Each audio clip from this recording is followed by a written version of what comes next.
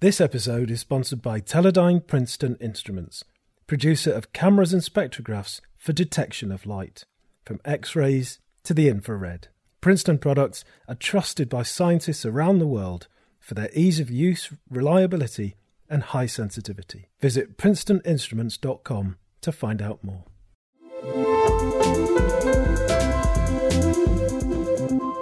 Physics World.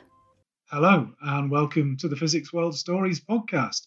I'm Andrew Glester and it's December, which would ordinarily mean that we were freezing in the shed at the bottom of my garden and talking about the Physics World Book of the Year. But this isn't an ordinary year. By no means is this an ordinary year. And because it's not an ordinary year, we're not freezing in the shed at the bottom of my garden. But I'm delighted to say that I'm not alone, because joining me from the Physics World team are Margaret Harris, Kate Gardner and Tushna Commissariat. Hello, everybody. Hi, Andrew. A different year, an extraordinary year. I know that quite a lot of our listeners love the Physics World Book of the Year, love this December episode of the podcast.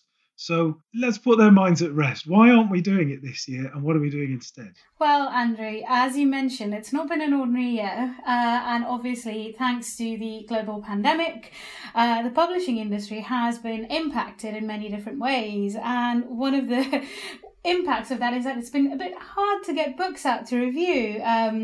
There was obviously at the start in sort of April, May, kind of that time, it was really hard to get any kind of physical books. And even now, publishers are more keen to just send digital copies, and physical books take a lot longer to follow in the post.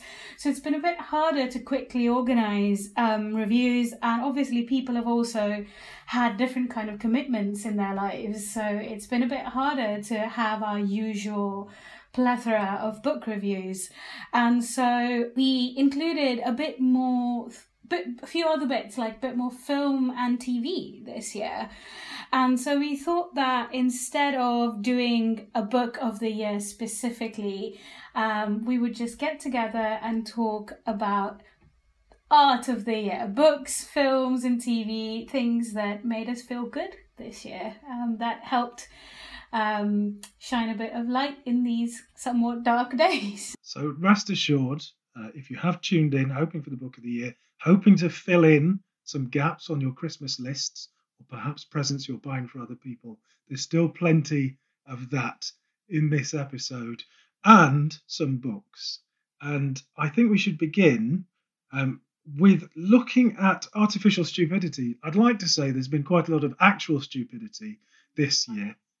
And but there's a book that Margaret, you looked at, which is, well, your review of it is entitled Artificial Stupidity. Yeah. So this is a book by Janelle Shane, and the book is called You Look Like a Thing and I Love You: How Artificial Intelligence Works and Why It's Making the World a Weirder Place. And I actually requested and got this book last Christmas from my brother-in-law, before I knew that Tushna wanted me to review it. So when Tushna was like, "Hey, Margaret, will you review this book on artificial intelligence?" I was like, "Yes, of course, Tushna. I will spend work time sitting in my hammock reading this wonderful book that I would have wanted to read anyway." That's what I did. And so as the title itself comes from an AI-generated pickup line. Now, you could reasonably ask why someone would want to ask an AI to generate a pickup line. And the answer really is, A, that it's really funny. Because AIs are not good at generating pickup lines. But it's also that the mistakes they make are sort of instructional. So the examples in Shane's book they're not generally funny for the sake of being funny. They're funny with a purpose. It's like the tagline from the Ig Nobel Prizes, which are sometimes given for research that first makes you laugh and then makes you think.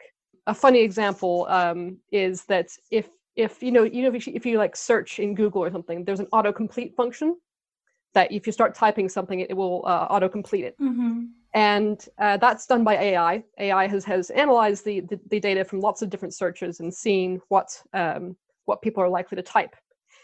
But the thing is that if the search engine autocomplete makes a really hilarious mistake, humans will tend to click on it, which just makes the AI even more likely to suggest it to the next human.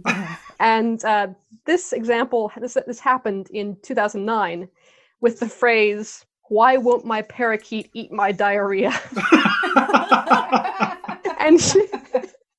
And humans found the suggested questions so hilarious that soon the AI was suggesting it as soon as people began typing, "Why won't?" Really? Yes. That was more than 10 years ago now. AIs have got better. But yeah, I mean, this shows that AIs are not thinking about things in any meaningful way. They're using shortcuts. Sometimes their shortcuts are funny. A lot of times their shortcuts are actually quite serious. So predicting what crimes or accidents may occur is a really tough, broad problem. And identifying and copying bias, for example, in how policing is done, that's a much easier task for an AI to do. So that's what AIs do tend to do in those cases. I can give you some more examples. Yes, please. Okay. Another example from Janelle Shane's book is that when Volkswagen tested its self-driving car AI in Australia for the first time, they discovered it got really confused by kangaroos, because apparently it had never before encountered any obstacle in the road that hopped. It was not expecting an object in the road to start hopping, and so it didn't know that it was meant to avoid that object. This is actually a really common problem with AI image recognitions, not kangaroos necessarily, but just anything the AI hasn't seen before. A couple of years ago, back when we were going to presentations and conferences in person, I went to a talk at an APS March meeting by a physicist working on Google's self-driving car project. And he made precisely this point. There are these edge cases that are really hard for AIs to deal with. The example he gave was a person hired to stand on the side of the road, as people do sometimes, and advertise some kind of event that was going on nearby. And he showed a video of this person, and the dude was holding up a sign and doing a funky dance. He was all over the place. And now a human could see that this guy was just, was not a crazy person who was about to run out into the road. And it was not going to become a traffic hazard. But an AI couldn't tell. So it's really, really hard to train an AI to recognize those kinds of weird edge cases. Yes, it's a funny thing, isn't it? I always think that sometimes we're really expecting too much of AI, and sometimes we expect too little of it. I think in terms of pickup lines, I don't think any human has ever come up with a good one, have they? Yeah, I mean, "You look like a thing and I love you" is probably better than anything I've heard, so, Kate, Tushna, any good ones you've heard at all? Probably not suitable for the Physics World podcast. Shall we leave it at that? Yes, all the ones that come to my mind are a little not clean. Okay, fair enough. Anyway, this is You Look Like a Thing and I Love You, How Artificial Intelligence Works and Why It's Making the World a Weirder Place, by Janelle Shane. Yeah, and so if you're a physicist and you're interested in AI, I can say that next year, 2021, May, Physics World is doing a special issue about AI, particularly with physicists in mind. And this is really important because I'm actually in my formal role as Physics World's industry editor. I heard a story about a startup firm that was trying to combine AI image recognition with an automated feeding system for zoo animals. I've changed some of the identifying details in the story, by the way, because I was told it in confidence. Anyway, the idea was that if a tiger or whatever came out to the feeding station, the AI would be like, "Hey, there's a tiger, release the food." But this company was having all kinds of difficulties with this, and the physicists they brought in to advise them said, "Why don't you just use a heat sensor? Because thermal sensors are really well-established technology, and they're very simple. And if you're trying to feed a tiger, there's basically nothing else that's going to get in the cage that's big enough to put out that much heat. And if it does, it's probably going to be tiger food anyway. So, there's definitely situations where AI is not the best solution. It can be a gimmick. So look forward to exploring that and other topics in more depth in May. Well, artificial intelligence is a subject which comes up in science fiction quite a lot. And science fiction is very close to my heart. Another topic which seems to be coming up more often in science fiction these days is quantum technology. And there have been some quite interesting books to do with quantum this year. Tushna. Yes, indeed. So quantum is definitely a very popular topic for popular science books. As I'm sure our regular readers already know, we've had lots of... the winner of Book of the Year, was it last year? I can't remember now. I think it might have been a year before, actually. Phil Ball's Beyond Weird. So we've had loads of quantum books. Potentially, I've not reviewed as many this year, but we've still done a good few. But I think there's two that I'd like to mention. one of the books was a review quite early in this year from 2011 winner of our book of the year with his excellent book, How the Hippies Saved Physics. 2012, maybe 2012. So yes, David Kaiser, he published a book called Quantum Legacies, Dispatches from an Uncertain World. I like the uncertain world bit, especially for 2020, but the book was published quite early in the year, so I don't think he quite knew. It's definitely an interesting book, but it's a bit of an anthology of articles that David has written previously. It's part of his lecture series and other posts and things that he's written. So he's collected that into this one book that looks at quantum fundamentals, really, and that is an area that's really becoming quite interesting right now, because as we are poised on the brink of this quantum technology revolution that hopefully will come in the next decade or so, we'll see the first true steps of it in the next decade. There's a lot about quantum fundamentals that we really still don't understand. There are warring schools of thought that have been around since the days of Bohr and Einstein, and there's been a lot around that. So David's book focuses quite a bit on that, but he kind of likes to talk about what Phil Ball, our reviewer, describes as the intellectual fashions. And he also, some of the most interesting things in the book are around the teaching and publishing of quantum science textbooks and how they reflected changing attitudes. And so he makes a really interesting point that in the 1920s and 30s, when you had teachers like Oppenheimer around, they genuinely wanted to talk to students about these sort of bits of the nature of quantum mechanics that we do and don't understand. But by the time the 1950s came around, after the war, we fell into the sort of shut up and calculate, where it was just about that. And the textbooks and the teachers reflected this change, and it became less about the nature of philosophical questions and more about just get on with the physics. So that was a really interesting chapter in the book, according to Phil. So I recommend Kaiser's book for someone who's looking into fairly detailed, I would say, background in quantum mechanics. And the second book that I'd like to mention is one that I reviewed. It's only gone online 2 days ago, the review, so it's a rather recent review. And this is a book called Synchronicity, The Epic Quest to Understand the Quantum Nature of Cause and Effect. And it's written by physicist and author Paul Halpern.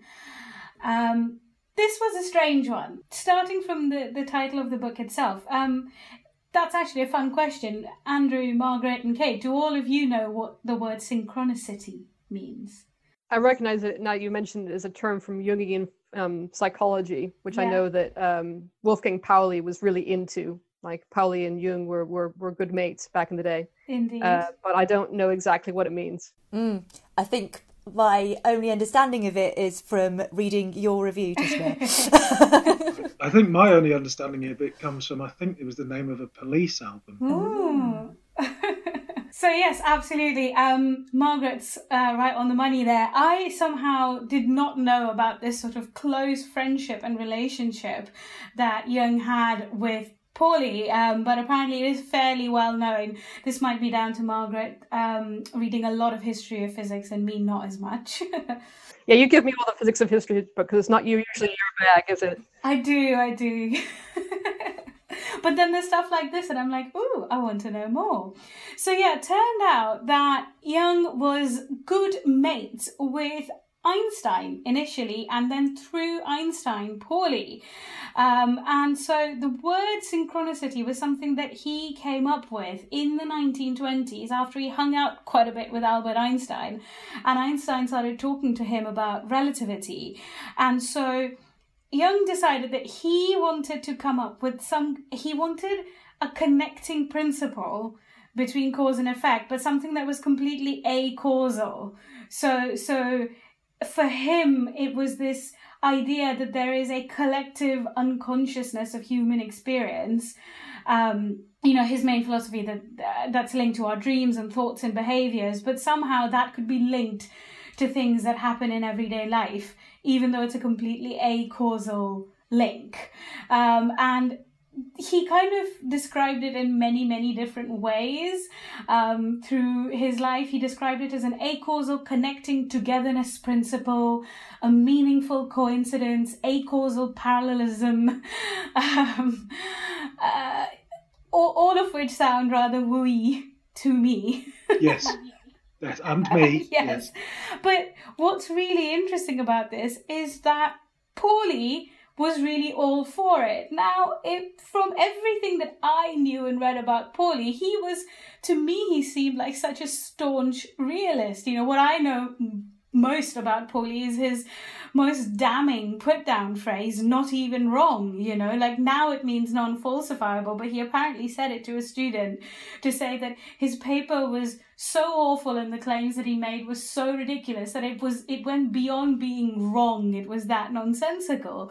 And so when I was reading this book, I had to reconcile that Pauly with this same Pauly who believed in these meaningful coincidences and that somehow they were quantum. But of course, as the book revealed more of this, that in the 1930s, Pauly had a lot of trouble in his life outside of his science. His marriage had fallen apart. He was an alcoholic, and he had some significant mental health issues. And it was his father actually who suggested that he get therapy, and who suggested that he go to Jung for it. And so he became a patient of Jung's, and he, of course, Jung at that point was all about dreams. And so Pauly apparently had this unbelievable knack of remembering every dream that he had in great detail. And he used to have these crazy dreams every other night, apparently, of like, there's some really great details. I can't quite remember them now, but there were some excellent details of his dream journals in there and what he thought. And he had very scientific dreams sometimes. He was in a hall giving this lecture and people would ask him these questions that were really uncomfortable and things like that. So Synchronicity kind of focuses a lot on this idea. But of course, this is about 4 or 5 chapters in the book, and then there's a lot of other actual quantum mechanics and science. And in fact, part of me felt that maybe he could have just focused on that story of Jung and Pauly. But then as it turns out, there are other books written on that subject, including Arthur I. Miller's 137, which was purely based on this, which was a book we reviewed in Physics World in 2009. So I can see why he maybe didn't write another book just on that. But it was a really interesting book. So if you're looking for something a bit different, but with enough of quantum background, then maybe Synchronicity is the one for you. And also, I'd say you should read my review of it, if only to see how I managed to involve an Alanis Morissette quote into a review about quantum mechanics. I'm intrigued. I haven't read the review. I'm going to go and do that now. Of course, if you're listening, you can go to the webpage for this particular episode, and we'll post links to anything we talk about on that page on the Physics World's website, physicsworld.com. Now, I just want to go back to dreams just slightly, because can I just check? There is no causal link between dreams and reality, is there? No. I mean, there is, in that we dream about sometimes what's happened in our lives beforehand. Yeah, in as much as the components of our dreams presumably come from what we have experienced, whether that's in real life or stuff on the TV. But yeah, the way it's put together in a dream, I don't think really has any causal link to anything. No. No. Well, I can tell you is that I broke my leg last week, and I've had every single night very vivid dreams, probably something to do with the codeine, about things to do with legs. Lots of falling off buildings, out of windows, doing overhead kicks in football, all of which means that in my sleep, I move my leg in a way that I shouldn't be moving. That's so good. Oh, no. It wakes me up, and that's why I remember the dreams, because you remember the dreams that have, you were just having at the moment when you woke up. So there's definitely a causal link in that direction. I can see that. If I'd been having those dreams before I broke my leg and then broke my leg, then I'd be becoming a Jungian philosopher before the day was out. But there's this kind of, I think, cause and effect and quantum is at the heart of Devs. It's an HBO series, isn't it? I watched it on BBC iPlayer, and Kate, you've reviewed it. I did, yes. Tishna asked me just before Easter, would you like to review this TV show? And I said, I was planning to watch that this weekend. What a good time. But yeah, it's a great show. I highly recommend it. So it's science fiction based around a sort of big tech company in California, which has at its heart this quantum computing division called DEVS, which we gradually discover is trying to use a quantum computer to predict everything that has ever happened and ever will happen, which is an interesting interpretation of quantum mechanics. It really doesn't work that way. No. And they do come up with some convincing sounding arguments for why it would work. But we actually discussed in an earlier podcast, myself, Tishna and Phil Ball, the reasons why those arguments don't actually hold up. But it's a very entertaining TV show with some amazing actors. Absolutely, yeah. Yes. It's got that guy from Parks and Recreation. It does. Ron Swanson being very, very different from his Parks and Rec character. Much more ominous. There's definitely times in there when you start to empathise with his motives. Oh, absolutely, yes. He has very good reasons for wanting to. But so basically, as Kate explained, but just adding to that, what DEVS goes with is a totally deterministic universe, that if you could somehow determine on first principles, then you could just build a whole universe forwards and backwards. And they take that a step ahead by saying that if you have a really powerful quantum computer that can do that, you could almost simulate a universe and potentially live in it in some shape or form. So it really, I mean, what was really great about it is that it took these very complex ideas, put them to a really interesting narrative, then brought in these characters, none of whom seem to have very straightforward motives, and each one who you suspect at some point or the other in different ways. You know, there's this sort of ominous hippie Ron Swanson character, and then there's the lead who you're also a little bit unsure of her motives at the start, and then there's her partner who's this slightly sketchy Russian, as it turns out. So there's a lot going on, but what was interesting is that the complex quantum wound into their personal narratives in a really interesting way. Also, what's really amazing, and I'm sure Kate will back me up on this, as will you, Andrew, is that the entire look of it is fantastic, right from where they film in the redwoods in California to the unbelievable quantum computer cube, which looks a lot like D-Wave. Yeah, they'd visited quite a lot of the sort of big tech companies in California to get that sort of campus feeling right, and it is really convincing, that those scenes where they're walking around these huge sort of modern buildings with the big glass facades, and the sort of funky modern breakout areas where they're discussing quantum physics over a cup of coffee. It feels. It's not like very 2020 though. No, that's true. If they make a DEVS in the future, they're going to have everybody like working from home in their home offices. That's true. Yeah. There's a certain amount of people who have to end up working from home in various different ways during the programme. But there's I don't want to do any spoilers. It does look beautiful, and I think it's beautifully paced as well. Yes. It's Alex Garland, isn't it, the director, who's The Beach and Ex Machina, and it has this kind of those beautiful, almost slow pacing. It's been criticised, I think, for how slow it is, but I think that it's wonderful how it's. Yeah. Absolutely, because otherwise the last two episodes they could have made into one, but it was the really slow pace, and where the penultimate episode ends with what you think happens versus how it finally, and they've got a fun bit of sort of timey-wimey wibbly wobbly in their narrative style going on, which I really like. And sort of they show you these bits, and also the bits of where they're trying to explain to you what they're trying to do with a quantum computer, etc. The filming of that is just stunning. There's a particular scene with a mouse or a rat, especially, which sort of you keep seeing bits of it from the start right up to the end, and then it finally makes sense, and you're like, proper mind blown. I quite like where they show the sort of multiple possibilities by showing the same scene happening in multiple ways at the same time. So you've got the same sort of 2 or 3 actors doing several different things in the same room at the same time, just playing out to music. It's really beautifully done. Absolutely. And those are the times when, like, so I watched the whole thing and then I watched it again at a much more sort of relaxed pace where I wasn't frantic to find out what happened next.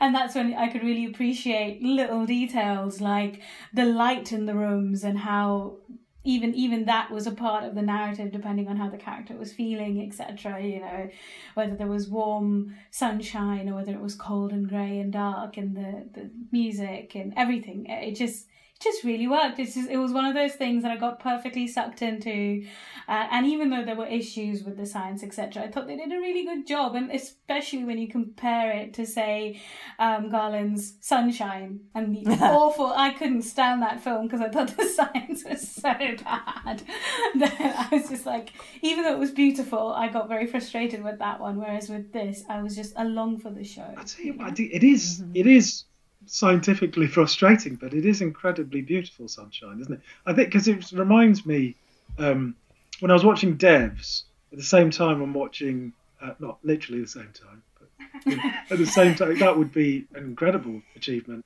Quantum superposition of TV watching.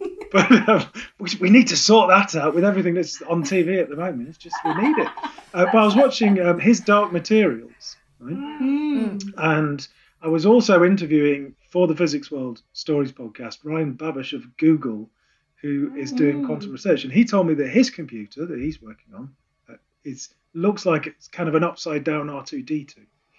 And I think it looks more like an upside down Dalek, which, you know.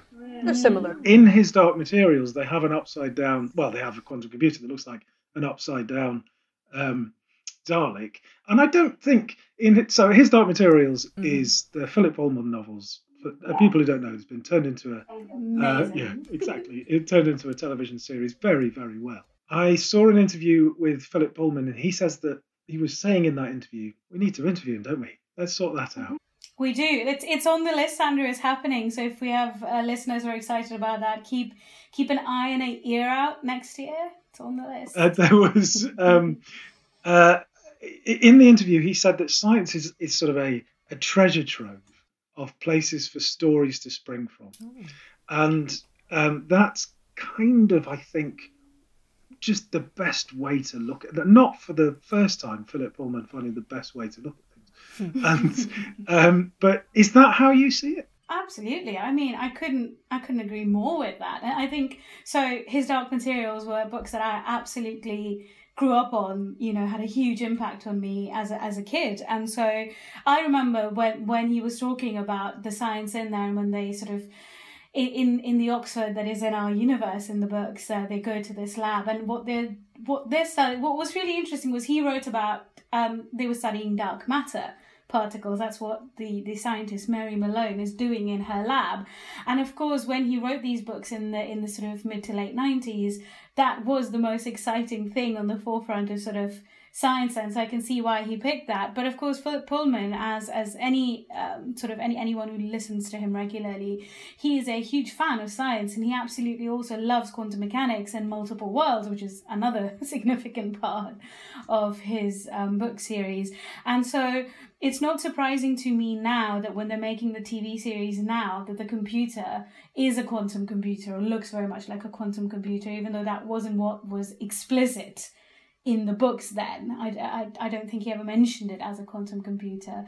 But then in that universe, or his multiverse, there is already the multiverse, so you're just a hop, skip and a jump away from a good old quantum computer, aren't you? And also, I feel like I have to say this because it was so terribly exciting for me and Kate when this happened. You will have to be the most eagle-eyed of people, but if you completely ignore everything else in about 2 episodes of the series right now and focus only on the desk in Mary Malone's office, you will spot a corner of Physics World in there, because they asked us to send some copies to dress this set. And I must admit that they asked us sometime last year, and Kate and I have been waiting until this year. And so when those episodes came out and we knew that they were the ones in our Oxford, I spent the entire episode just going, where is it? Where is it? Where is it? Where is it? I see a surface with some kind of paper on it, and I had to go back and watch the episode later and focus on it. But Kate spotted them before I did. It took a lot of pausing to find it, but yes, I found just the corner of our logo. Physics World is officially part of the His Dark Materials universe. Thank you very much. That's a beautiful thing. That's a beautiful thing. I don't need encouragement to watch it again, but I will do. So that's Devs. It's His Dark Materials. It wasn't supposed to be, but there it is in the podcast. So we are recording this in 2020, and I don't think there's been a more difficult year for trust. Yeah, if we could have a parallel universe that doesn't involve this mess, that'd be nice. Yeah. That sounds perfectly ideal. But in the absence of a parallel universe, if someone has a knife that they can just cut through the air and I can step into another universe where I have a little animal companion, that would be amazing. I would totally have a guinea pig. And but actually, I could just walk through the door there and there's 4 guinea pigs, so I'll do that. I was going to say, Andrew, that. But let's get back to the topic, which is why trust science.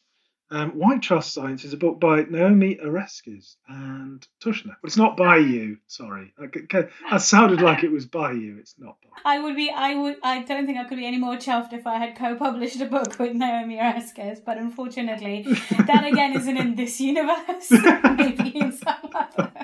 Naomi Oreskes is a very well-known and well-established science historian.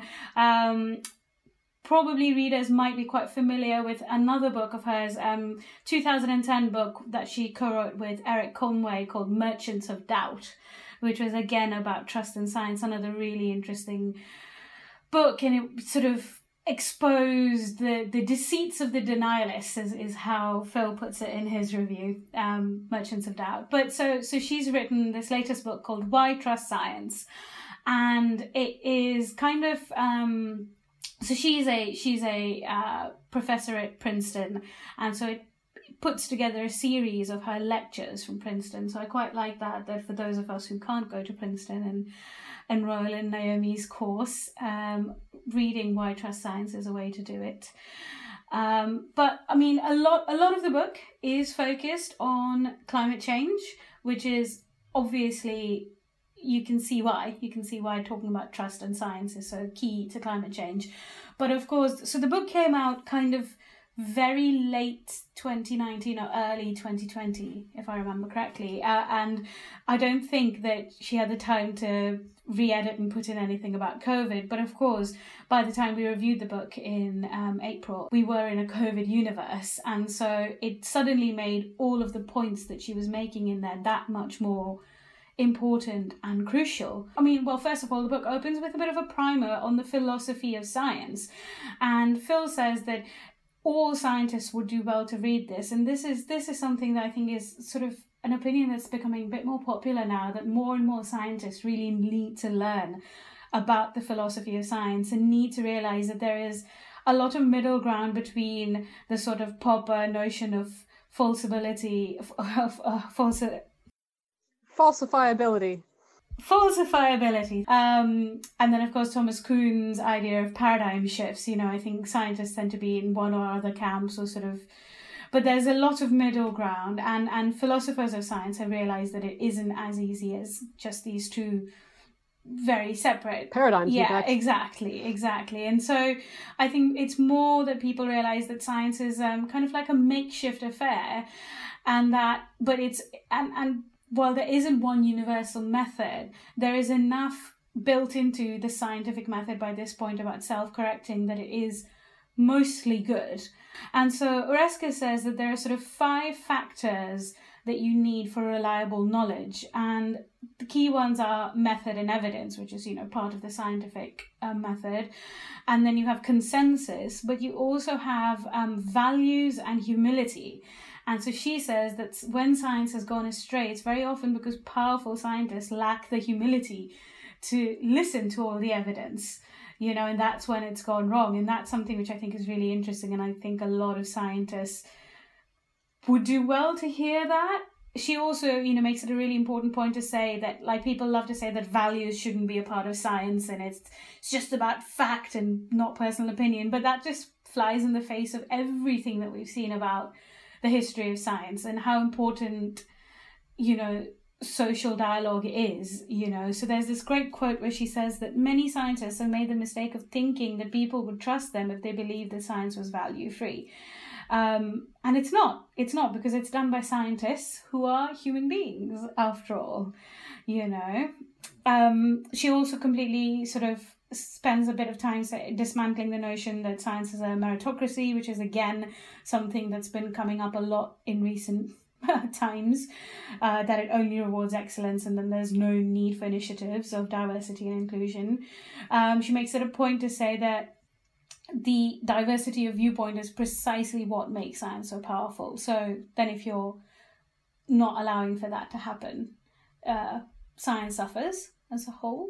I think that's a fascinating book. I'll definitely pick that one up. I think as a science communicator, as somebody who lectures in science communication, it's always an interesting discussion how we communicate the uncertainty of science, because that uncertainty can be pounced upon by people who are deliberately trying to sow doubt in it. Absolutely. The more that we kind of successfully communicate what that uncertainty means, the better it will be. Absolutely, yeah. It's that old story of all the people who are, anti 5G and anti Einsteins and round Earth and satellites and what have you, are all there on their iPhones using the satellites to tell us that it's all a lie. Yeah, but I have to say that it's a thing that's been also recently with vaccines and COVID-19 and things. It's really very easy to get very cross with people for the way they see things, but it's also very easy to forget that as scientists or people who are interested in science, we've got years of understanding behind us. And for a lot of people, this is the first time that science is one of the few times where science has ostensibly, obviously been part of their lives. And they've built up a distrust around it. They don't know how vaccines work. They don't know all that stuff. So they're just coming at it from a very different angle. So to understand that we're sort of in terms of the understanding of this thing, we're in quite a privileged position when we're kind of talking to people. I'll have to be honest, I find it quite hard. That is the way we need to go. Indeed. Which is why it's so important to talk about to teach so much more relevant science to young people, young children, so that you have that sort of scientific understanding built in from a young age. So you understand how the world works and you're not completely dazzled by it later on. And it would be so easy to do, because I remember so often in school science, you don't get the exact result in the textbook, but we never had that conversation from our teachers to explain that is intrinsic, and that would have been such a useful lesson to have, but we were always made to feel as if we failed if we didn't get the exact results that we were looking for. And it's such a missed opportunity. Absolutely. But this is something that even science doesn't like talking about. Science doesn't like talking about all the ways in which you don't make a light bulb. They only talk about the ways in which you do. Yeah. And this is something that science is learning too. I know for a while now that we've been talking about having journals of results that don't pan out. Exactly. And it's ways not to synthesize this material. Exactly. It saves so much faff for everyone, doesn't it? And it's the same in code now too, that people say that they want, here's all the code that doesn't work. We've tried to do X, Y, and Z. This doesn't work. So don't. So I guess we're learning. I think sometimes science is so advanced, but in other situations, how you explain these amazing advances and the things that we can do now, so that it doesn't seem crazy or godlike or like aliens are involved or something. It's rarely aliens or a god, as far as we can tell. I'd have to say, just while we're on here, I just had a pop-up, because I only got one website that pops up on my computer when a new story has come up. And it is, of course, physicsworld.com. Mm-hmm. And the story is, what are the chances of life existing in the clouds of Venus? Which reminds me that my very favourite interview, no offence to everybody else this year, but my very favourite interview that I did this year was with Professor Sarah Seeger. And we were talking about the discovery of potential signs of life in the clouds of Venus. Quite interested to read this new story that's come up, which updates us on that. But I noticed that Kate reviewed Sarah Seeger's memoir, The Smallest Lights in the Universe. I did. So we said earlier that we were going to talk about some happy, bright points from the year. It must be said that this book made me cry. So perhaps not entirely a happy point, because she takes as her sort of centre point the death of her husband when she was just 40 years old. And she weaves around sort of the story of her relationship with him, the story of her career in astrophysics. So she's a very successful, well-known astrophysicist now at MIT. Her specialism is exoplanets. Her career began coming up with new ways to search for them, and she sort of moved into looking at the gas signatures from them so that we can learn more about exoplanets. And I'm sure if she'd written a book just about that, that would have also been a great, fascinating book. But I actually really liked that this book is a mix of memoir and the science that she studies. And she does go into some of the detail of the science, but she also includes how her marriage was struggling because she was working such long hours. She includes the struggles she had to find a workplace where she felt comfortable, particularly earlier in her career. There were a few times when she felt taken advantage of by older, more established physicists who... There's one time when a colleague of hers inadvertently gives away, I suppose, details of their research before publication, which was then pounced on by someone else who had their paper accepted in a top journal and was celebrated as being the first to discover something that they weren't the first to discover. And she, at the time, accepted that as, well, it's early in my career, but she started noticing a pattern of this. So there's some really interesting detail about that, about how science works, how perhaps because she's a woman, her experience of being a physicist was different. She also talks a little bit about late in life diagnosis of autism and how that helped her to understand herself and her reactions to other people and to the world differently.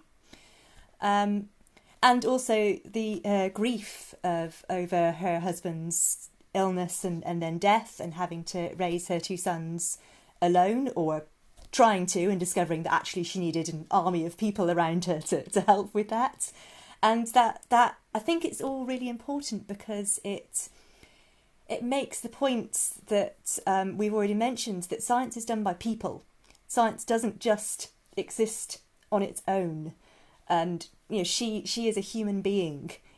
She's a human being who loves her job and at times has been obsessive about it and put in extremely long hours and ignored everything else in her life. But she is still a human being, and human things have happened to her that have affected the way she did her job and the decisions she made about her career and what she would study. So I think it all comes together into a really interesting story to be told. No, fascinating. And that's why I loved the interview with her as well, because of her humanity, but also the science that she was talking about, the life of, potential signs of life in the clouds of Venus. Doesn't get more exciting than that, really, does it, in terms of astronomy and things. Yeah. talking about sort of the humanity of scientists, and especially sort of talking about maybe how it is to be a mother and also, well, in this case, an astronaut at the same time. There's been a couple of bits of sci-fi this year that have focused on that particular relationship. One of them was the Netflix TV series Away, but one that we reviewed, Andrew, you reviewed, is Proxima, which was the latest film by French director Alice Winocour, and that was a really interesting one, Andrew, wasn't it? Because we watched it together during lockdown, and of course when I say together I mean in our houses separately, just, chatting about it later on together. Temporally the same, but not spatially. Exactly. There was a lot of, I'm at 3 minutes and 2 at the beginning of the film, where are you? Okay, hit play together in 3, 2, 1. Do you want to tell us about that? Because it was a really interesting thing, wasn't it, Andrew? I do want to tell you about it, but I also want to just flag up the fact that whilst I did review it, I think it's a massive exaggeration for me to just have my name as the byline in that review, because you did a lot of work in that review too, Tushna, and I think you deserve the credit for it, so I'm giving it to you here. Here's a little clip of my interview with Alice Winocour, the director. Some people, especially in French cinema, sometimes they have those autobiographical stories. But to me, I have to project myself in a very distant and unknown world. And in the process, I'm always first attracted by this world that I want to discover. For my first movie, it was like a psychiatric hospital in the 19th century. And then the second film was soldiers getting back from Afghanistan. So it can be very different type of things, and I'm drawn to it. I don't know why. And for this one, I've always been fascinated by space, but I didn't know anything about that world. I'm neither a fan of space movies, but I had a poetical attraction for space, and so I decided to go to Cologne, and then I started to meet some people, and I told them that we could do a film about a woman astronaut. So that's Alice Winocour, the director of Proxima, talking to me. You can hear the rest of that interview on the Cosmic Shed podcast at thecosmicshed.com. But the film, I have to say, when we watched the film, there was a certain amount of upset. A certain amount of, yes, I think that's the right word, upset, when we finished. What was the upset from your point of view, Tosh? Well, I wasn't upset. Well, I wasn't upset at the thing that I think you're referring to. I was more upset at the blatant sexism the lead character faces throughout the film, and the fact that she is forced to overcome so much as she is preparing to leave the planet for a long mission to the moon, and that she's struggling so hard to maintain a working relationship with her young daughter at that point, so that her daughter isn't totally isolated. So that's what upset me. I think what you're referring to, Andrew, is about isolation, and maybe, which was very relevant then when we were watching it, really, about the concept of quarantine. Yes, because without doing too many spoilers, there's somebody escapes quarantine. Which at the time that we were watching it, we were in the middle of the lockdown, which everybody observed, apart from if they needed, eye tests, in which case that was fine. Why not? But everybody, apart from people who needed eye tests, observed that the first lockdown. And it just felt really shocking to me to see somebody leaving quarantine, which is there for a very good reason. But I did put that to Alice Winocour. So let's hear what she had to say about that. Quarantine, of course, as you know, space is to prevent astronauts from virus and germs, but also to prepare them to leave the planet, to leave the atmosphere. And there's a kind of, you have to get used to silence. You have to get out of the community of humans to prepare yourself, not to death, but to leave our world. And it's really And in the lockdown, it's, I think, something that everyone has experienced, this meditation thing about, you know, you start to pay attention to things you didn't like, you didn't know. Like, for example, I was like filming insects like, you know, in the garden, and suddenly I realized, oh, that's one shot of my movie of something that the character herself is doing before leaving the earth, you know, that she's paying attention to nature and all of those kind of details you don't really pay attention to when there is normal life. Sarah's character breaking the quarantine, I think before lockdown, I would have had a different view of it, but now I'm like, I can't believe she's doing that. And I kind of get why she's doing that, but I can't believe she's doing it. Yeah. What's gone? I think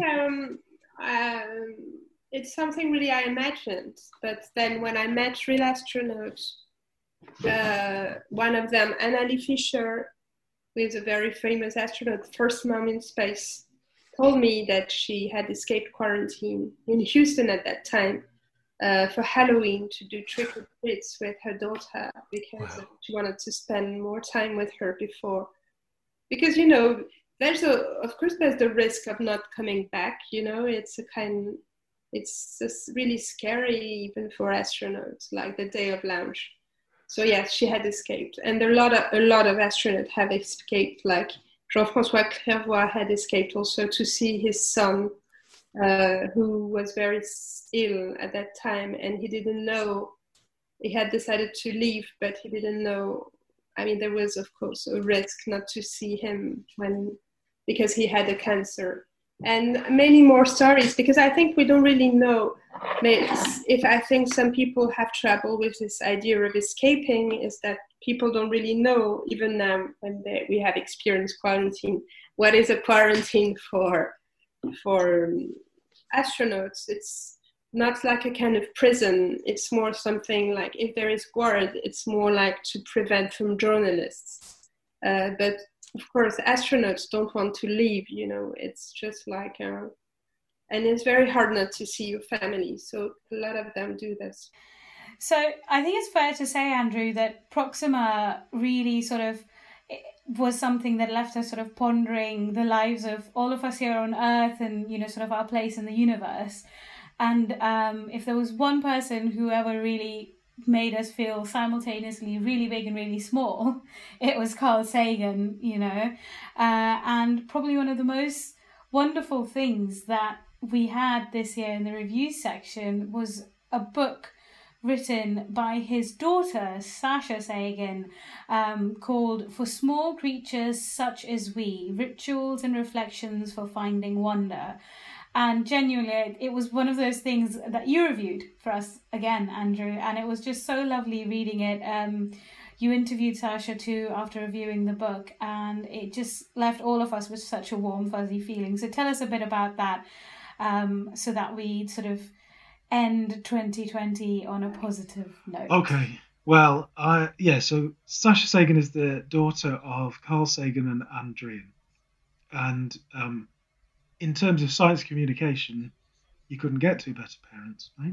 I mean, it's, you know, this Cosmos series, both the original Cosmos series and the more recent one, Ann Druyan's been involved heavily in writing both of those things.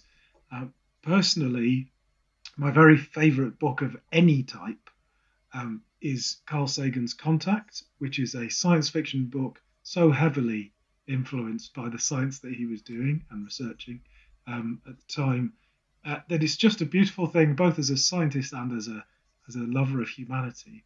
And the book itself is dedicated to Sasha Sagan, who was young at the time.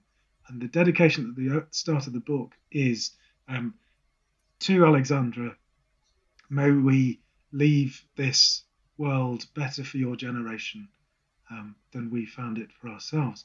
Question is whether they have or not. I mean, they did their part in it. It's whether the rest of humanity has done so as well. Thank you for the opportunity to review the book, which also gave me the opportunity to interview Sasha. And reading the book and talking to Sasha was a wonderful thing. Again, like Sarah Seeger, the humanity side of it is just really fascinating. The book itself is about the ways that we as humans sort of rely on rituals, even if we're not religious. And Sasha sort of very early in the book points out that really there's an awful lot of science to do with those rituals. Those rituals are based on either biological things that are happening, whether it's birth or death or that sort of things, or astronomical and physical things, the position of the sun and the moon. And that's the root of a lot of the celebrations and rituals that we have as humans. And it looks at rituals from different faiths, different cultures, different belief systems around the world, and shows that there's a lot of similarities between them. We're very similar as people around the world. And Sasha's sort of looking at how we can, if we're not part of that, it doesn't matter whether you have no faith whatsoever or you only have one of those faiths that we're talking about. There's very few people who have more than one of the faiths, but so we're all in the same boat really when we're looking at these things. And then if you can learn from what can we learn from the way that humans treat our existence, how we look at our existence through rituals, and why is it important? And I have to say, I hadn't thought about it very much before I read the book. I'm not somebody who sort of likes to think of themselves as attaching too much to ritual. I'm more likely to say if it's necessary, if duty and tradition are the reason why we're doing it, then it needs a better reason to do it. But I think that what I found from reading the book is that there's an awful lot of beauty to be found in ritual. There's an awful lot of beauty to be found in the way that people do things around the world to celebrate different moments. And as we come up to Christmas, we're celebrating it very differently this year, obviously, or at least we should be celebrating it very differently this year if normally we share it with a lot of people. And it's just, if you're going to take a look at your life, your place in the world and your place in the universe, you could do very little better than picking up Sasha Sagan's book, For Small Creatures Such as We. And I have to say that line is from the book Contact by Carl Sagan. It is, yeah. That's the other thing I would recommend anybody does this year. Go back and read Contact again, because it's just brilliant. It is. I think I especially enjoyed in your interview with her, one of the points that she makes, Andrew, is that, she really discusses this idea of how, what we went with as the headline kind of in the end, skepticism without pessimism. That's quite hard to say, actually. It's a good tongue twister. Skepticism without pessimism. And this idea that if you are skeptical about things such as higher beings and things like that doesn't mean that you can't still see the wonder and the magic in the universe. In fact, and just because you understand the science, that understanding it doesn't take away from the magic of it all. In fact, for most of us, I would say it adds to it. It makes it that much more powerful, that much more amazing. And that's something that absolutely Carl Sagan always celebrated, and it's something that I really loved about all the things that he and Andrian did together. No, absolutely. And I think we should probably just have a little clip of my interview with Sasha Sagan.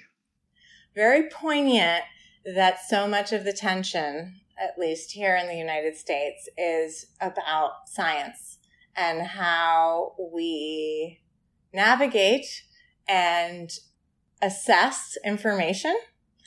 And I just always think about, my parents wrote this essay about the idea of a baloney detection kit, which was baloney being a polite word for something that maybe is more apt at the moment.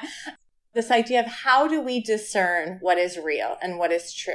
Not what feels good, not what we want to be true, not what makes us feel important, but what is actually provably true outside of our experience. And it's a list, it's easily Googled for those of you who are interested, about how to assess what is real and what is true. And I think that if we lived in a world where kids in school were taught that and where questioning was encouraged. That's one of the greatest gifts my parents gave me, was that they loved questions. They loved difficult questions. They loved when I asked them a question that they didn't know the answer to.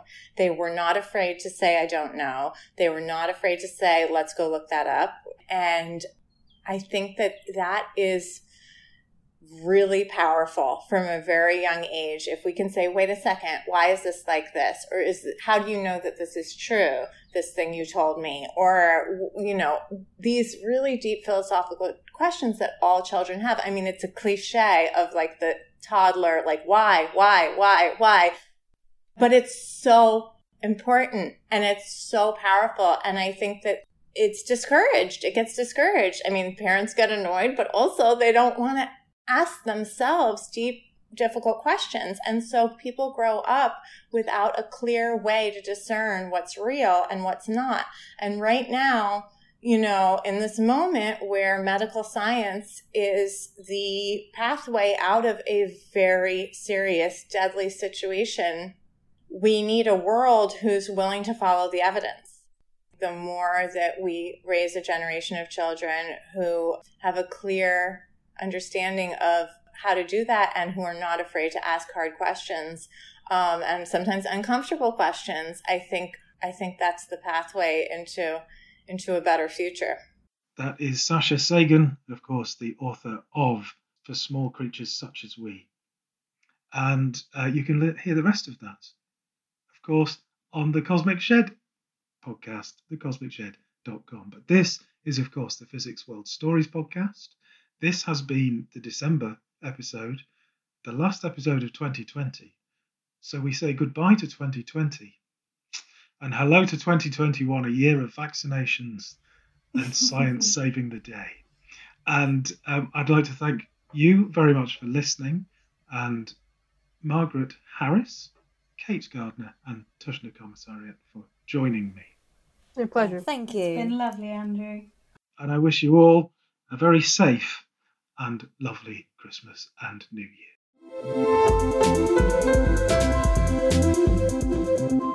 Physics World.